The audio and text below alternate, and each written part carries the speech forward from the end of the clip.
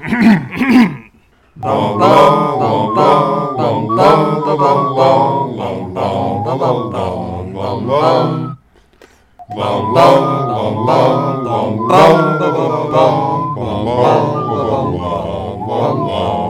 back to our podcast within a podcast, pottering around the kidnapped human beetle of Mangum Reads. We are three muggles who knew Ludo Bagman was an idiot, but didn't realize how sleazy he could actually be. My name is Sarah. I'm joined, as always, by my co-host BJ and Spencer. How are you all doing? I'm just learning new phrases that I never knew existed before this podcast. Kidnapped human beetle. Yeah, that on point.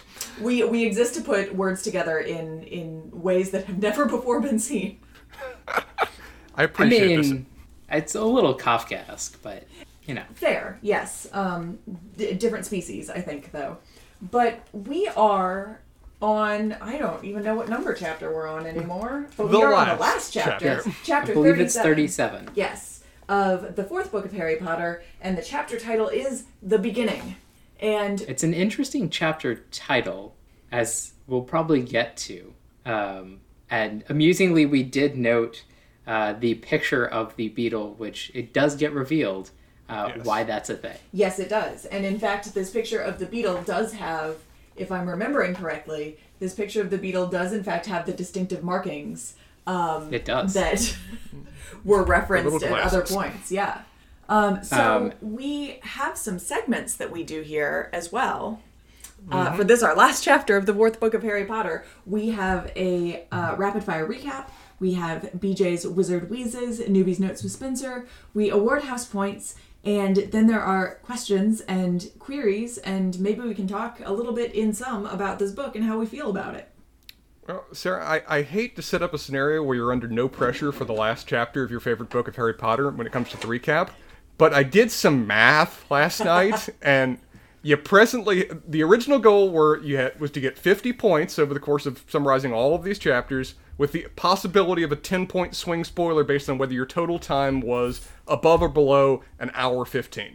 You presently have 52 points, and unless you spend 9 minutes and 6 seconds summarizing this chapter, I don't think the spoiler's going to hurt you. So, knowing that, do you have any particular goal or bets when it comes to this chapter? I do like to be able to just cruise smoothly into the end of one of these books, certain in my victory. Although I suppose that Harry and Cedric also cruise smoothly into their victory at the Triwizard Cup, and we have seen how that went out. So, however... Go ahead, Spencer. I said your metaphorical Voldemort is BJ here, so we'll see what he allows you to do. I am just going to go for a smooth under 2. Under 2 minutes. Easy goal, easy objective. Pretty short chapter, really. So, and we have some reveals and some new information that we'll talk about, but a lot of the actual kind of content of this chapter is not super important to know the details of necessarily. We've got a lot of people just sort of talking about things that have already happened. For the last time in book 4, the novelty stopwatch is ready when you are. Harry's had a rough month. He had to tell the Diggories what happened and awkwardly tries to give them the gold. Dumbledore told people to leave him alone, but that seems to have made the students even more suspicious. The Weasleys want Harry to just spend the summer with them, but Dumbledore insists he has to go back to the Dursleys first, although there's no real explanation on that. So they spend a lot of time with Hagrid, who is blessedly sanguine about everything, and Dumbledore's got a job for Hagrid and Madame Maxime over the summer. The end-of-year feast is solemn, Karkaroff is nowhere to be found, and Harry can't puzzle out why Dumbledore trusts Snape.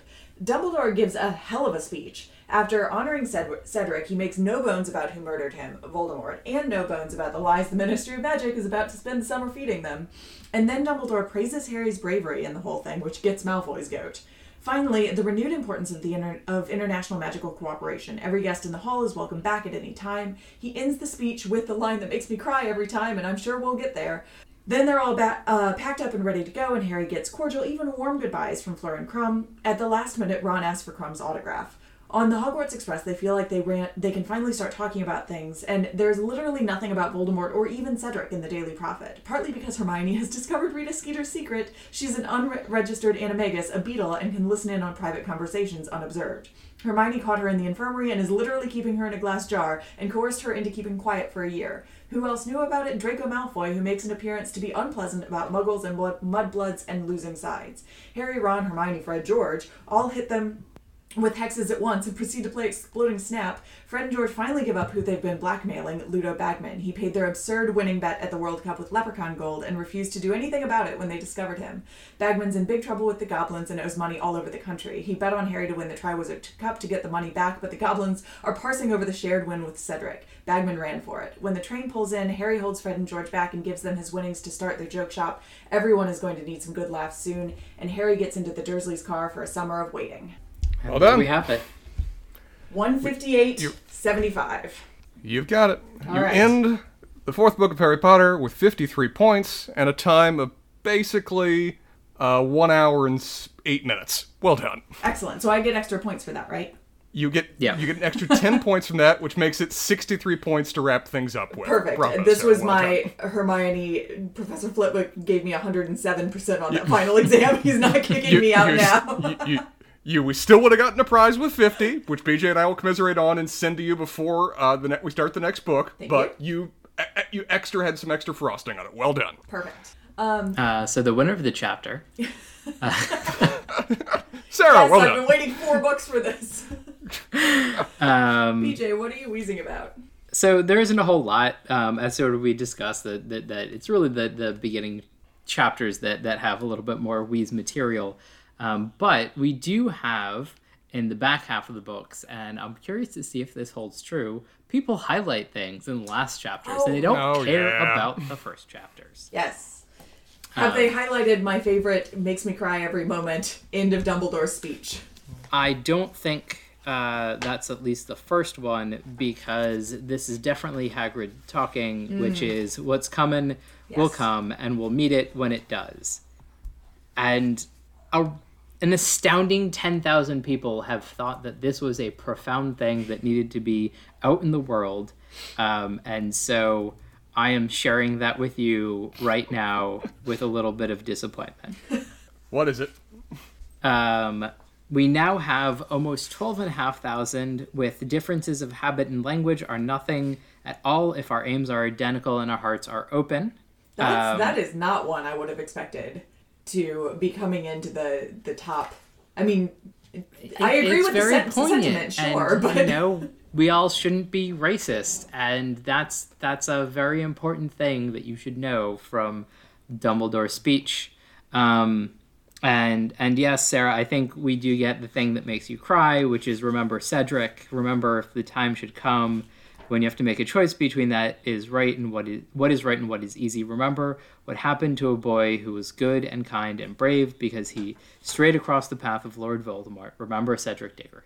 That only has a little under 9,500. So most people think that this is nowhere near as interesting or poignant as the last one, because they don't like you, Sarah. That is what we're saying, that at least 3,000 people think you are wrong about everything that you hold dear in your life, and they're weird. I don't know. We discussed this last book. Highlighting things in your book, particularly on Kindle, is the same thing as you guys refer to as just like little Instagram notices or whatever else. It's meant to be generic. It's meant not to connect to any particular book. Sarah's favorite quote has way too many in-text references. It's not bland enough. yes, this is specific, Yep. actually specific and usable. Where you two, for example, write some sort of paper about this book, it would not just be a dropped-in quotation. You could do some actual analysis on it. Yes. Yes. I feel like there should be a campaign somewhere to start highlighting Kindle books en masse to just try and make people continue to, like, you know, a moving stone gathers no moss kind of thing, and just have like masses of random underlined things and have random people trying to figure out why this is so important and so meaningful to so many thousands of other people, and just get confused. If this is not some sort of social experiment that has actually happened in in some sort of social sciences setting, it should be, because this is clearly a thing that happens. I do not understand the highlights in the Kindle. Well, I mean, in my case, if anyone ever wanted to follow my highlights, it would be every time I ever attempted to bookmark a page and instead pressed the wrong button and it highlighted a random word on page 12. So there is probably a certain element of that going into it. People like me that struggle with technology. And then there are my highlights, which is things that I can bring up to bother you and Sarah with. So... Why has he highlighted every ellipses on chapter 8? A lot of different strategies going on here. Yes. But yeah, so hopefully we'll get back into some other territory, and I have a feeling, given the change in tone of the books, that there might need to be a shift in wheeze. I'll have to see where that sort of ends up. Mm-hmm. But I have this feeling that it's a little less lighthearted, a little less funny names for things, and a little bit more doom, gloom, and dying. So I think that you're right, but I do want to go back for just a second. And while there has not, at least in the first results from Google Scholar, there's not a sort of complete study on how Kindle highlights actually affect a reading experience sort of en masse. However, there is a 2012 article in the Victorian Review titled Marginalia and Community in the Age of the Kindle, Popular Highlights in the Adventures of Sherlock Holmes. And I really want to read this Send that around. Yeah. That's free. Send that around, please. Yeah, so anyway, I just wanted to highlight that for all of you. So they really should have called it Unilluminated Illuminations. Well said. Oh boy. I like how much it pains you, Spencer. It just makes me happy. I'm keeping it in. Are you done with wheezes? Can I stop feeling pain now? Yeah, I'm done with wheezes, but you might feel some pain as we move into Newbie's Notes, which I feel like more and more I have to participate in, since I'm a newbie to this and I have notes. Well, it's an interesting thing, and I think I'm in the same camp as Harry here. I think I would rather confront Voldemort than talk to Cedric Diggory's parents when I wake up in a hospital bed. Yeah. It's like, yeah. Also, dear God. Why on earth was that a thing? No idea. No idea. Like, who's benefiting from this? 14 years old. Why is he being made to relive this with the parents of his acquaintance, friend, rival, are they who just died? I mean, yeah. Was murdered. Harry's perspective is horrible that he's being put into this. But what are they looking for out of this? Are they looking for closure from a 14-year-old? Yeah.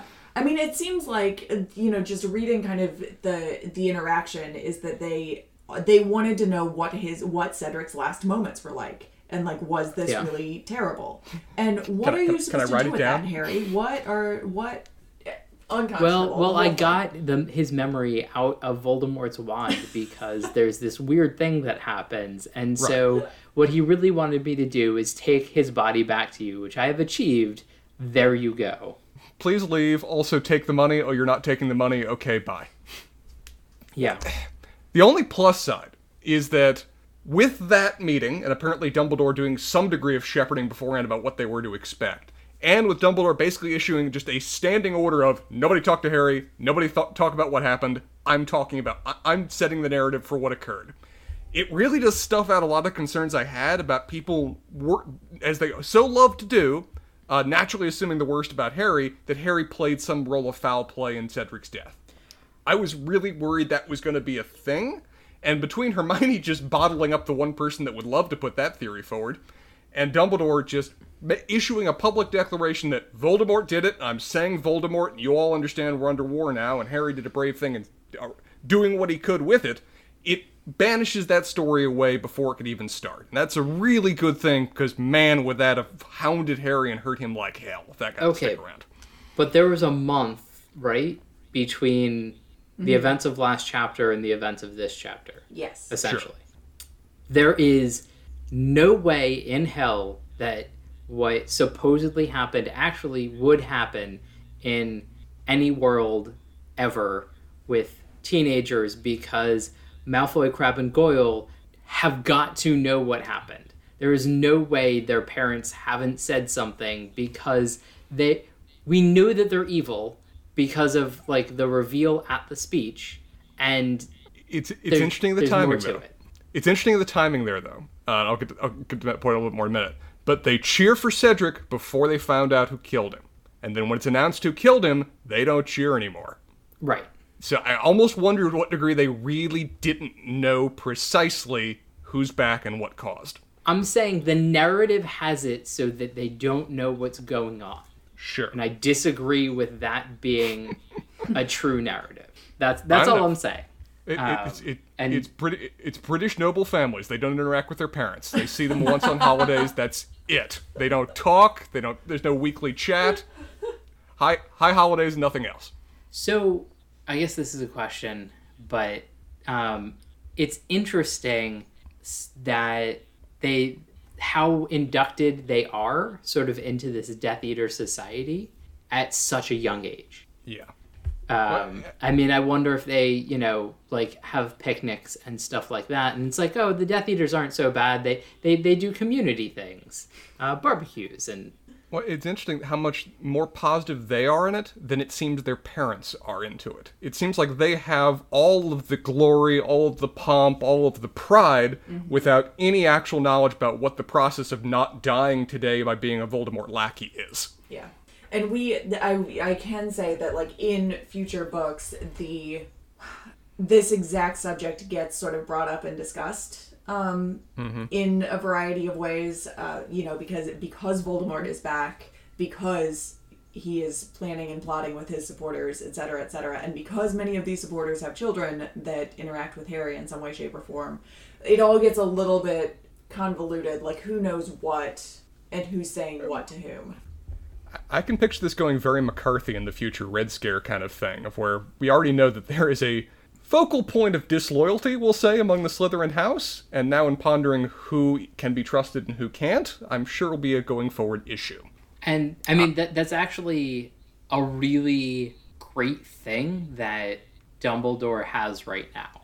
Mm-hmm. Because unless the entire Slytherin house finds out, Snape is, like, in prime place to, find out what's going on, because he has all of the trappings of being a Voldemort supporter, which hopefully Harry doesn't blab about, because that is something that he would do. Yeah, it's a little disturbing that Harry actually, realizes what Snape is doing in this chapter. That's a thing that would be brought safer to the universe if Harry was just utterly blind to. In terms of odd decisions that Dumbledore makes, we discussed, meeting with Cedric Diggory's parents. Putting Harry back with the Dursleys just seems to be something that Dumbledore just does every year. It's what he loves to do. There could be a logical explanation getting Harry again smuggled out of the Wizarding World, the same justification that's been offered every prior time that they've done this. But at a certain point, I think that Dumbledore just fundamentally believes that suffering builds character. And the Dursley household is suffering embodied. Well, we are at a British private school, so... We have a common theme here. British society drives the plot. So I will put forward a partial theory that there is an institutional amount of protection of the Muggle world that the Weasleys wouldn't have availed themselves of. And so things like flu powder and all the other like magical accessible things are hopefully different in the Muggle world. And so him being in the Muggle world, at least in this period of right after Voldemort's been revealed, he doesn't have the protection of Hogwarts and whatever else they can eventually put into place at the Weasleys, because presumably Mr. Weasley has some pull at the Ministry and might be able to afford some protection, but that's not presumably in place yet. And so I have this feeling that there's like the Muggle world and possibly the Dursleys in specific are warded because the main people that are important in the world know that Harry's there and Harry needs to be protected. Which also, do we think that Dumbledore knew that Voldemort was coming back before this? I just thought it would come back later? I'm betting that. 'Cause it seems like he was aware that the forces were, were clustering together, the pieces were in movement to bring Voldemort back. I was just assuming that Voldemort would come back, but he seemed cold-cocked how he did and when he did. Yeah, I think my guess is that having Peter Pettigrew around was a surprise to Dumbledore, which is weird, but I guess we can accept that. Because it seems like he was on the same page that Sirius didn't kill him, but it's not as clear that he had the slightest clue that where Peter Pettigrew was when it comes to that much. But Peter, I like your theory about the idea of them being, a special warded place. I'd even build off that to say that they're probably the most anti-magic house in Britain. So if anything magical occurs around them, it would be like little klaxons going off, because they're just so immediately aware of it, immediately trying to avoid it, and to the degree anything that occurs, it would be like dropping a dollop of ink into a perfect white page. It'd be immediately apparent that something magical is occurring at this location. And Hold also, that thought for the beginning chapters of the next book, Spencer. Oh God, we'll find out. It's also another interesting thread on the wall that there isn't a magical item that stops other magic. Yeah, that is something I keep expecting, because that is a fixture of most fantasy settings, is the anti-magic thing or device or metal or mineral or sword or whatever else. Or whatever it is, Yes. It is a very common trope for that to exist, because it's the ultimate I've given everybody nukes, what do I do about this? I know, turn it off. And suddenly all of their usual tricks are out the window. Yeah. The other thing to kind of note, that if I was Dumbledore, I'd be of two minds about what use of Harry is, because from a certain perspective, yeah, you want to protect him, at the same time, also keeping him out there in the world also lets you use him effectively as bait to then have people cluster around him. At the same time, you also kind of want to keep him close, because he's a human Geiger counter. The man is the closest thing you have to a permanent connection to Voldemort to know where he is and what he's doing. So you'd think you'd also want him close at hand, but I can understand logically either side of that. I mean, I also imagine that had Dumbledore not been Dumbledore, they would have used Harry's scar to try and locate Voldemort, because that would be like a thing that you could do. Yeah, they'd straight Minority Report him. They would lobotomize him and put him in a pool or something so they can constantly monitor where Dumbledore was. Use him as a dowsing rod, basically. And yeah. This was something I had honestly never contemplated before, and I don't like any parts of it. Come on. Sarah, thinking logically, if Fudge had his back against a wall, he would totally do that thing, assuming he ever admitted that Voldemort was back. Yeah. Fair. But Dumbledore has been protecting Harry since... Simultaneously protecting Harry and perhaps using Harry for his entire life. Also an interesting choice to let Harry keep his wand. And when he's going... What? When he's going back to the Muggle world, you mean? No, just... in general. Because of the matched wands. Right, Gotcha. Because of the matched wands. Like, it seems like it'd make more sense to have a well-known, powerful wizard that would lead the fight or whatever. And I know we have chooses wands. The wizard. Yeah, but you can still use somebody else's wand, and effectively. So, maybe not quite as effectively, but, like, we don't see a significant change in... There was, like, the Snape and Pettigrew scene where, like, somebody gathered up all the wands. Like, there are scenes where we get effective uses of other people's wands, and I can't imagine that Harry is the most effective user of this wand, even though it is his wand. We do have the one, I'm suddenly blanking on his name. What was the pretty boy professor that all the books written about him where he was actually just lying and using memory charms? Gilderoy Lockhart. We did see him use somebody else's wand and it blow up in his face, though it's not a great example because the wand itself was defective. Yeah, I think that was a wand problem more than a Lockhart there's wand a pill for connection problem. But we do get a lot of talk in books coming up, particularly because of what has happened between Harry and Voldemort with these wands. There is a lot more actual switching of wands around and a lot more discussion of switching of wands and how that works and how it works most effectively if you're going to do it, etc., etc. So we come back to this point as well.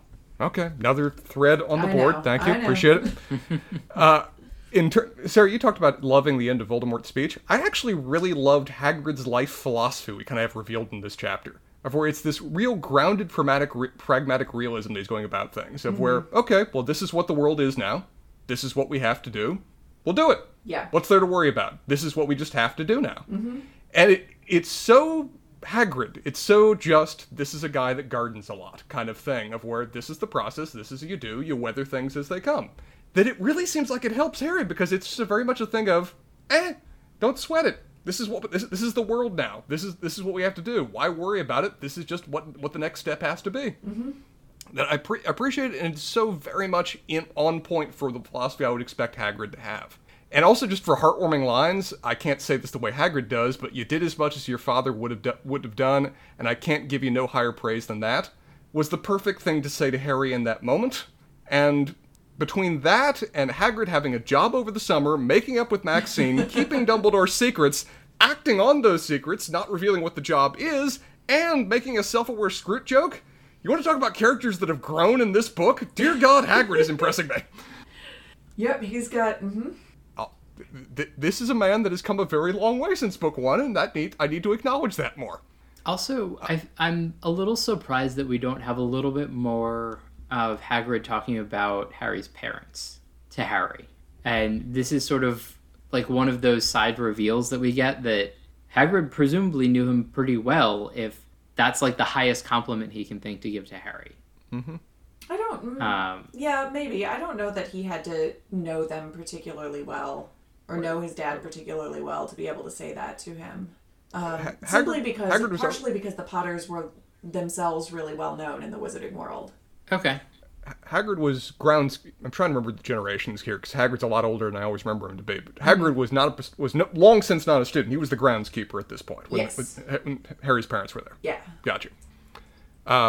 Sienna mentioned earlier, but I enjoyed the kind of setup, and I think this was very intentional on Dumbledore's part, of where he says, and now we shall honor Cedric Diggory. And everybody stands up. Whole room stands up. All the Slytherins stand up. Everyone honors him. And then immediately next he says, and oh yeah, Voldemort killed him. And I can just picture Draco and gang going, you fucker made me celebrate his life and death right there. But because immediately afterwards, when he then goes, and now celebrating Harry, I don't think it was just, let's celebrate Harry, that kept Draco and the other ones down. Mm-hmm. It was the realization that Voldemort's back and is responsible for this, and now they can't celebrate anything that would oppose him. And also interesting that the narrator is a weird thing in these books, and I'm beginning to have this theory that Harry is dictating this book as an adult. You've had that theory for a while, sir. Like, yes, but like I feel like this is like a little bit more like it adds to it, because it says that like Dumbledore didn't have a moody eye, so there's no way he would know that this was going on. Given what we know about Dumbledore, I don't see him not having a magic eye really prevents him knowing that was going on or anything else. But it was also just a very weird sentence to me. Like it popped me out of the story. Mm-hmm. And I also disagree with its conclusion, even though it is the narrator. The narrator is very inconsistently levels of involved in the text here. Sometimes it's just recounting what the people are saying. Other times it's offering commentary. Mm-hmm. And it's not a consistent thread for how this narrator works. Yeah. Dumbledore pulling no punches continues to surprise me. Him just straight up saying, and I want everybody to know, Voldemort was here. Voldemort killed the person that you love. Voldemort's a threat. People will lie to you about this. I want to tell you the truth now. This is a man who is now commanding the narrative. He's not staying idle. He's not allowing anybody else to tell the story anymore. He can't trust them to. So seeing him be actively involved in the story, it just makes me wonder, if this guy gave a shit book 1, page 1, what could else have been accomplished in this tale? Yeah. And I think it's also interesting to know I feel like we're straying a bit into like X-Men territory, where like, yeah, this is a school, but Dumbledore is prepping this to be like a fighting wing. The transition between school and military academy, we just kind of reached that point right there. This man has a hell of a recruiting ground for new soldiers in the next war. Yeah, so this is... I feel like I'm a broken record for this discussion of the last chapter of this fourth book, because I cannot tell you what is coming. But this is an interesting point to return to specifically in the next book.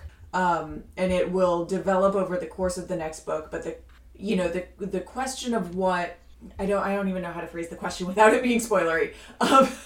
But I think the question of what the purpose of Hogwarts is and what their training is for, like, needs to be addressed. And my guess is that, you know, with Defense Against the Dark Arts being a thing that they teach, and a bunch of other things being things that they teach, like, how far do you go with it?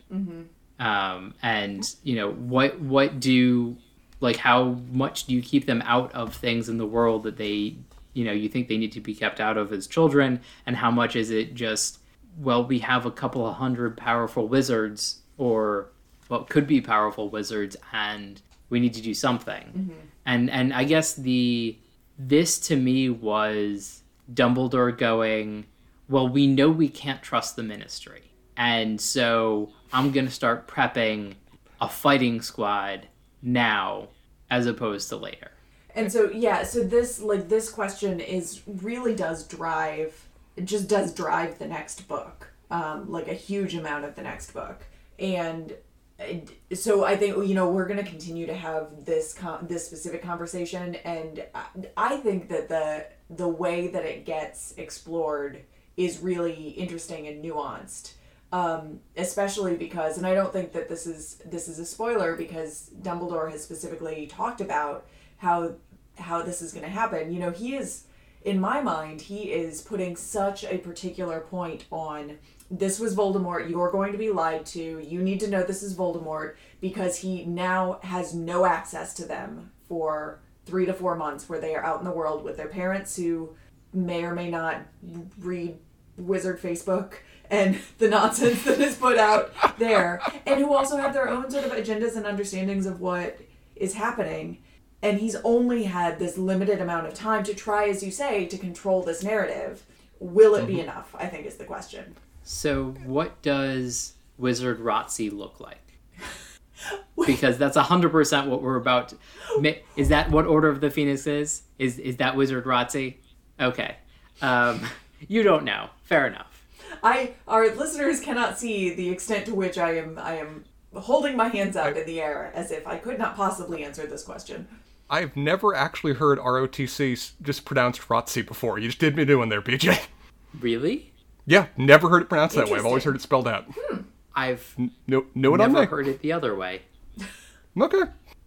Do you say EPA when you say the EPA? No. Okay. Well, it works differently for different people. I mean, you'd pronounce it EPA anyway. Okay. Oh, there we go. Thank you.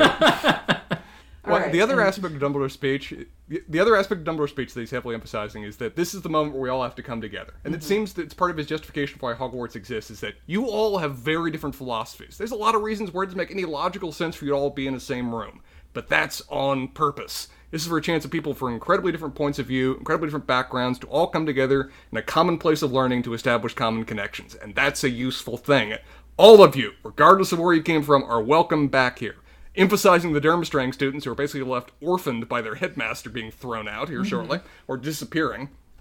And Also I like how I just want, sorry to slow your roll. They were seated at the Slytherin table. they were, and at some point. Specifically. And that's, so sketchy. Well, that was... Sarah, remind me. Didn't they go there the moment they got off the boat? Yeah. And what I will say that... And I think Beauxbaton went to Ravenclaw, maybe. What I will say that I actually... this is another thing that I like about the changes that the movies have made, is that, to emphasize this point, they actually have the Beauxbaton and Durmstrang students sitting at different tables. They're mixing with the other students. It doesn't continue to be this weird segregated thing, because they have been, well, yes, I guess they've been taking classes in kind of their own pseudo schools. Yeah. Out there. They've been hanging out. Yeah, they've been together and around each other and socializing and all of that. So, this is something I feel like Rowling doubled down on this in ways that just don't make sense. Mm-hmm. I like how that's represented to a certain degree in Fleur Delacour and Victor Crumb, for how much we had pigeonholed them early and how much more we understand how more complicated and varied they are since now we've gotten to know them. And I think that's just an ultimate endorsement of Dumbledore's philosophy about, let's take people that are coming from all different places and let everyone get exposed to each other. And you'll learn that they're people, and they've got many fascinating aspects to them, and you can establish common ground even where you don't think that they should. And so the fact that Harry went from viewing Fleur as being utterly stuck-up queen to now being somebody that is just pleasant and flirty and friendly and is just, fun to be around, and Victor Crumb being this just weird, gnarled mess of a moody kind of person. Man. Yeah. Well, he's got the club foot, he's got the hunch, he looks like he's going to be moody in 20 years. But, now understanding that rather than this dark, intimidating champion of an athlete, he's kind of a nerdy, sweet guy that just wants to be loved and wants to establish friends and doesn't have anybody else in the world. And so seeing that and seeing them get to get these little pleasant exits from where they came, I think it's just the perfect embodiment of what Dumbledore just said in the last chapter about what the value of Hogwarts is. And the justification for bringing these people where you're like, why do you have these people that are just almost certainly going to be disloyal and smoking guns? Is that, well, getting everybody in the same group offers... If they're going to be that anyway, getting them in the same group offers them the chance to establish connections and learn more about them, and possibly get them away from that path, or for help you overcome your prejudices with respect to them. And all that's great. Do we ever get exchange students? Fleur wants to be. I think she said she wanted to be an exchange teacher to learn her English. What if she said? Yeah. No, we don't. Although that was like 1,000% the subject of my middle-aged fan fiction around this. When you say middle-aged, you mean middle school. Middle school. Oh yeah. Well, it might. I'm quickly approaching middle age, so we might go. It's never stopped. The fan fiction continues.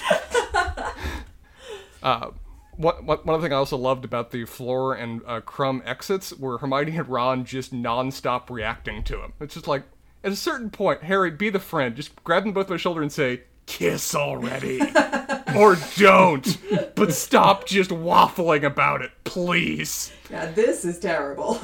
I want Pigwidgeon as a traveling companion under my robes. That sounds like a wonderful experience of him just being excited wherever you are going. He will make me more excited about the trip just from his level of excitement. You know that owls have sharp talons, right? He doesn't. He's lovely. He's also tiny. May not be able to pierce my shirt. I feel like you have a small rabbit that probably belies that small equals not terrifying. That rabbit proves that you should never put a pet inside your shirt. Disastrous things will happen. So you already referenced this, but goddamn, Hermione, I expected you would do something when it came to Rita Skeeter, but dear God, do you play for keeps? I was not anywhere going near, and I have her here, and I'll keep her on a shelf until she apologizes. There you go. Are you ready yet? No? See you in a year. Yeah. Good God, dear. It is not addressed how, absolutely batshit this is as a response. Oh, yeah. This is the end, in a different movie, this is the villain wins kind of ending here right now. Yeah. Yeah, I think we just sort of move on from that thing.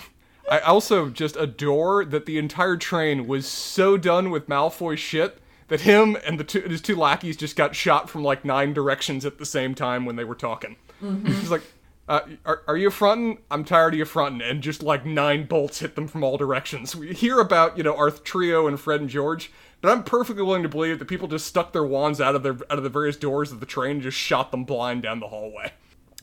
The truth about Ludo Bagman is simultaneously disappointing because I was wrong, but also annoyingly does explain everything. So I'll accept that gambling is at the heart of all of the problems I had with this character throughout the story. It's lackluster, but it actually works throughout all of it. It was either going to be, he's a dark wizard, he's incompetent as shit, or he's gambling, or possibly a combination of the three. I got 2. Well, isn't it lackluster in exactly the way that Ludo Bagman is lackluster? It is, yeah. Yeah. It's appropriate, and I'm disappointed more. I'm disappointed more in myself than the text that I so swallowed that red herring. And we had a lot of the trappings of it because a lot of the gold that sort of was distributed around was disappeared, and that was sort of a whole thing with Harry and Ron. Yep. And it's set up. Mm-hmm. Yeah. Mm-hmm. Harry's investment in Fred and George. I appreciate the sentiment. Laughter is a good thing. The world may suffer for this, dude. I understand that you're in a state of where just the concept of the world having more laughter in it is a lovely thought, but consider where you're putting the money for a second. Their idea of laughter may not mirror yours in the future. They'll be laughing, the world may not. Yeah, it's interesting because, like, yes, their jokes do go differently, but, like, there are a bunch of MASH episodes, and, like, one in specific that are, like, right about this, and, like, in almost exactly. If Hawkeye and BJ had the means of using that Tongue Toffee on, Frank or Winchester, they clearly would have done so. Thank God it wasn't available. Oh, but yeah. These two have that. Yes. I think, the biggest problem with all of this is that they do not have the scope to do real product testing without it just being sort of guinea pigging around. Live fire. Maybe this investment will... We'll help that out. Yeah. On the plus side, they don't seem as mean-spirited as Ron, because otherwise Pigwidgeon would be the first animal tested of every single prank ever conceived of.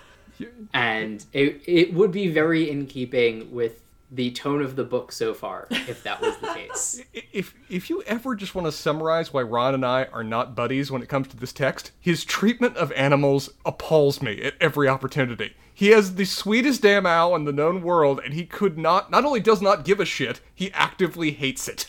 And this coming from a man who hates dogs.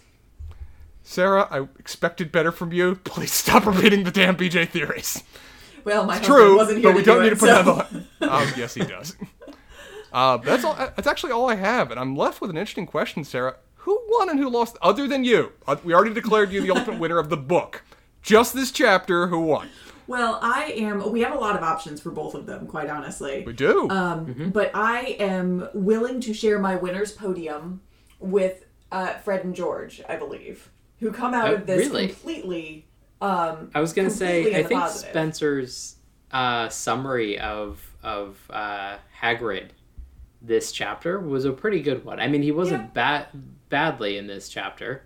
But yes, Fred and George, 1,000 galleons richer, are able to pursue their dreams. Yeah, in terms of within this chapter, which is our rules, Hagrid was already getting to this point. We just suddenly realized it. The two, Fred and George, went from I'm utterly in debt and my dreams are ruined to free monstrous amount of cash. Well, they weren't in debt. They were just... They But had all of lost their their savings had been wiped out. Yeah. Right. Yeah. Right. From one It's Ludo back also... ultimate It's also seesaw. I don't think I'm assuming much to assume they might be in debt when they have zero savings. Just throwing it out Yes. there. Fair enough. I mean, this is schooling in what was it? Well, what may still be the EU. So this is European schooling. You don't have to go into significant amounts of debt just to participate. So It's also British public school. There's a certain expectation that you bring wealth to the field. As far as losers go, I mean, we do have some options, I think, and I'm happy to discuss any that you would like. But for my money that I'm actively stealing from Fred and George up on this podium of winners, it's got to be Rita Skeeter, right? Yeah. If we're not going to go for somebody like the Diggories or something like that. I was going to say the Diggories. I mean, you could say last chapter. that the same argument for Hagrid not being a winner, Rita Skeeter is not a loser because we're just catching up to it. It's not like she was caught this chapter. That is true. That is true. So, I mean, I think our rules, and maybe we'll just have to do this going forward, is like the chapter we find out about it in, as opposed to the chapter it might have occurred in. Yeah. That's fine. Is where we do our, who won and who lost. Yeah. I think Rita Skeeter's a good one. I think that Malfoy is going to be an interesting one. Because, and I'm curious to see where this goes, kind of everybody knows that he's a Voldemort supporter now. Yeah. Maybe they didn't pay attention, but like he's making it really clear that it's not just I hate Harry Potter. It's I hate Harry Potter because he killed Voldemort or didn't kill Voldemort, as sort of the case may be now. Well, his dad, it's one of those things where we don't get to see many interactions between him and his dad, but I would assume his dad's going to be really pissed when this story gets back to him. Dan seemed to at least be trying to maintain the polite fiction that he's a proper member of organized society. The fact his son's just going off and spouting loyalty to Voldemort probably does not help that narrative. Yeah, well, this is... I cannot offer any insights on this right now. Fair. So, like other graduations for Voldemort society, is there a hooding ceremony? Moving right along. Okay, so I'm going to declare Rita Skeeter the loser of this chapter, just because her situation is so bad shit. Oh, yeah. And it's not ending. There's no exit plan here other than Hermione's satisfied you really mean it. Yes. And she's petty and vindictive enough that she might demand a certain degree of proof before that comes to pass. I will say, the one spoiler I will give is that Rita Skeeter does not, while she may or may not abide by the agreement, Hermione does not just keep her in a jar for a year. Yeah. Okay.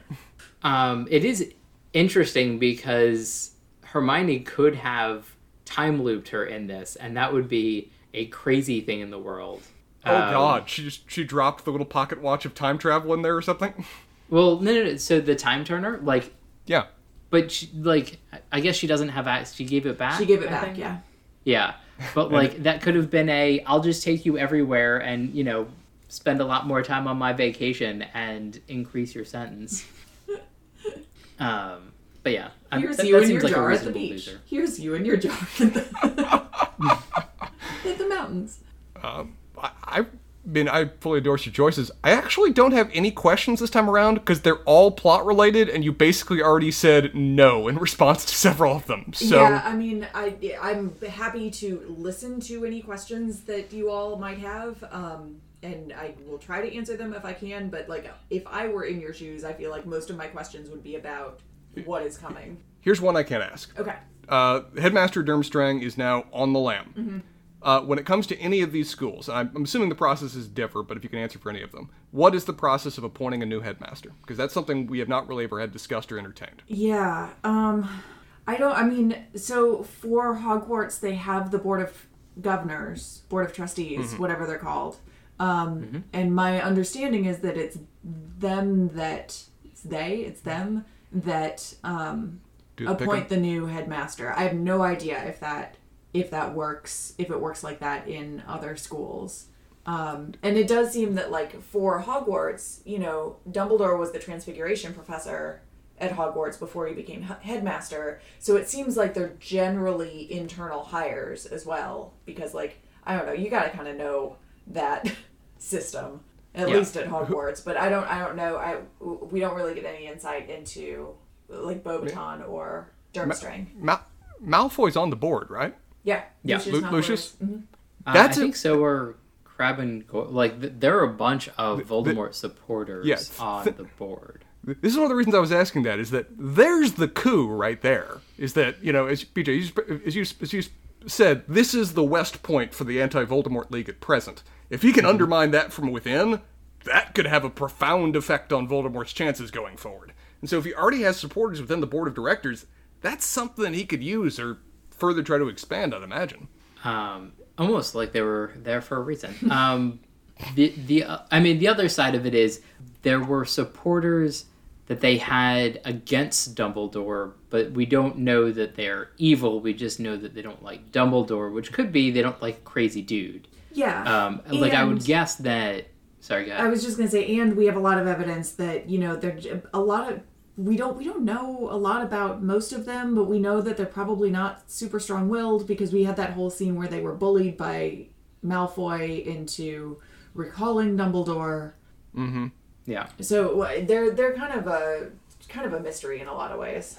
And I would guess that given this is a British setting, not only are there people like Malfoy on there, but there are people that are either Ministry or Ministry adjacent on there that probably don't really like Dumbledore for quite a variety of reasons. Mm-hmm.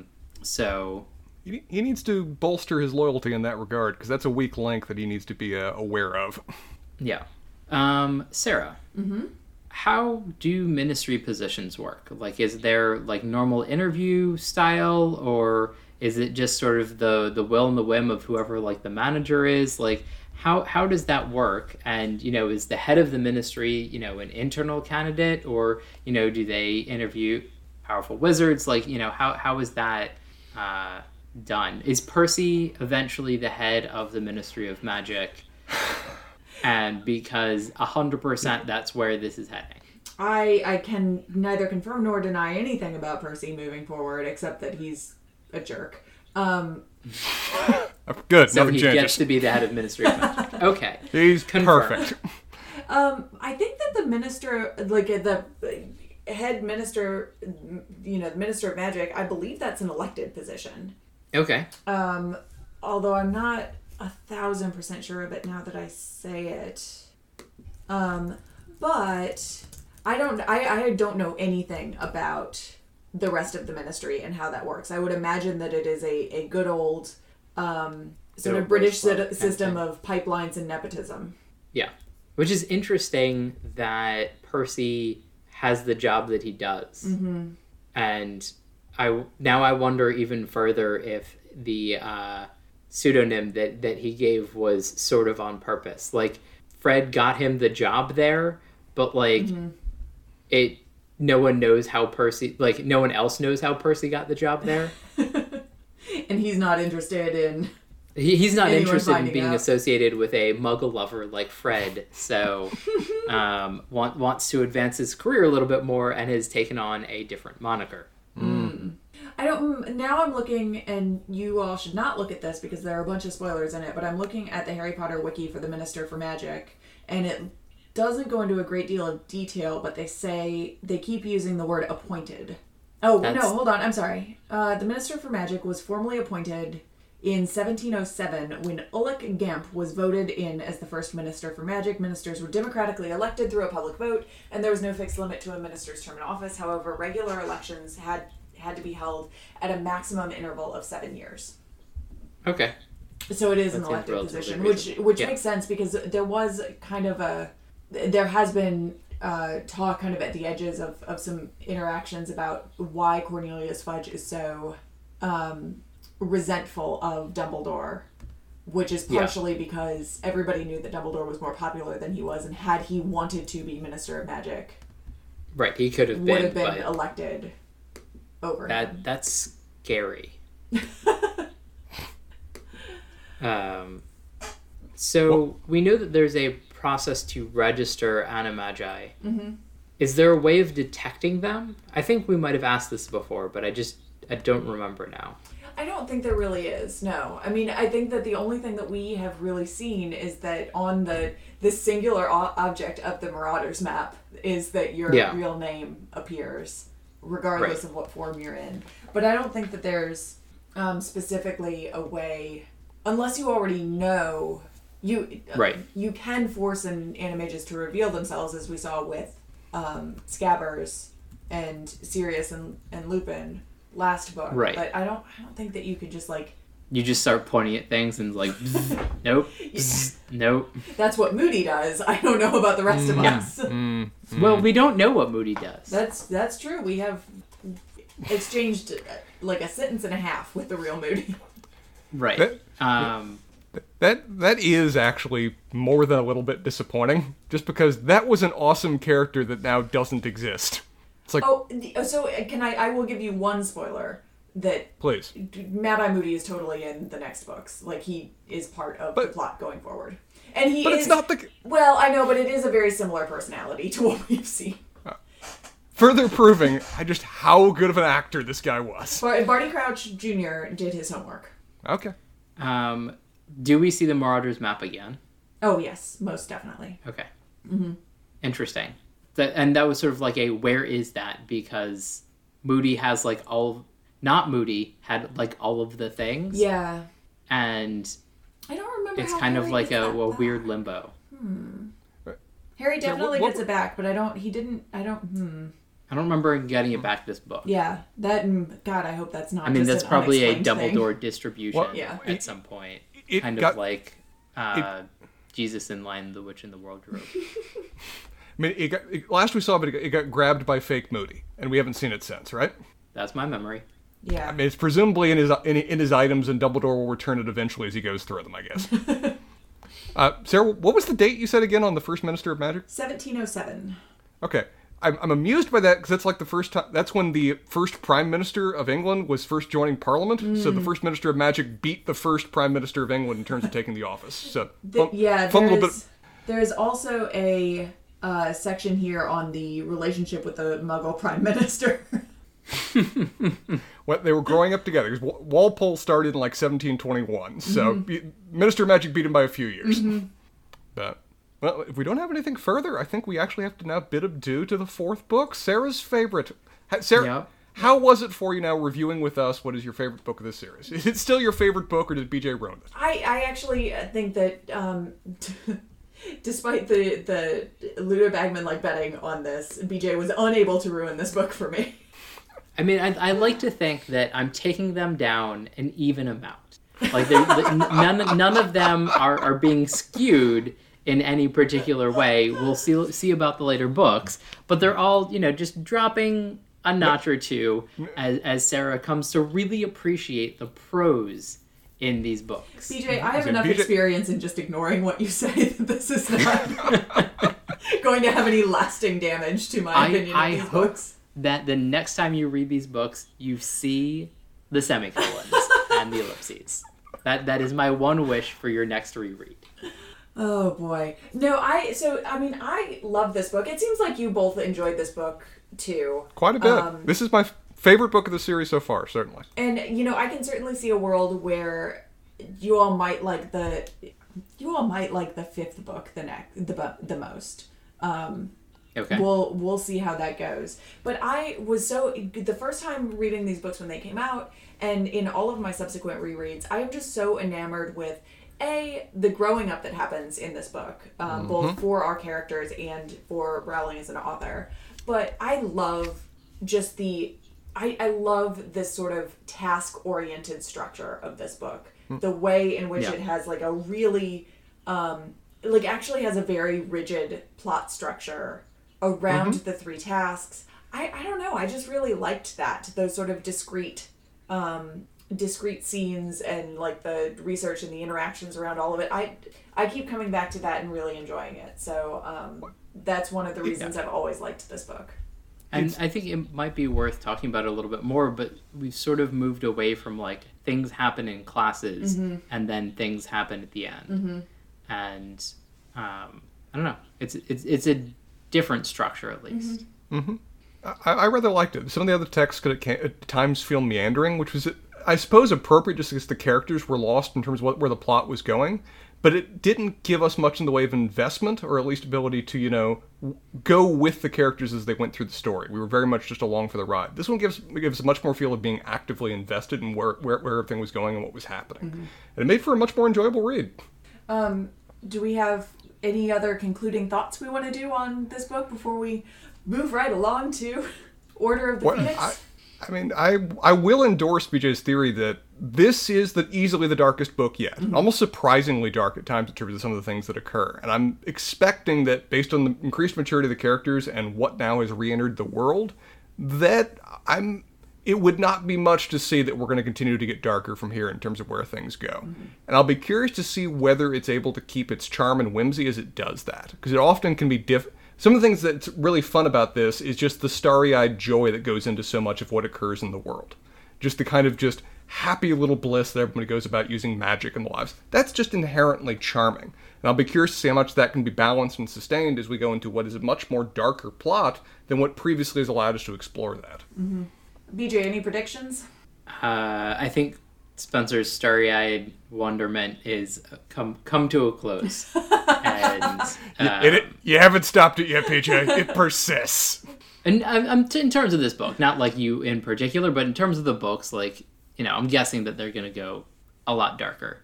And I also wonder if, and this would be somewhat disappointing, that the entertaining things that I've been remarking on for the past 3 or 4 books, J.K. Rowling finds that she's sort of matured out of that as an author.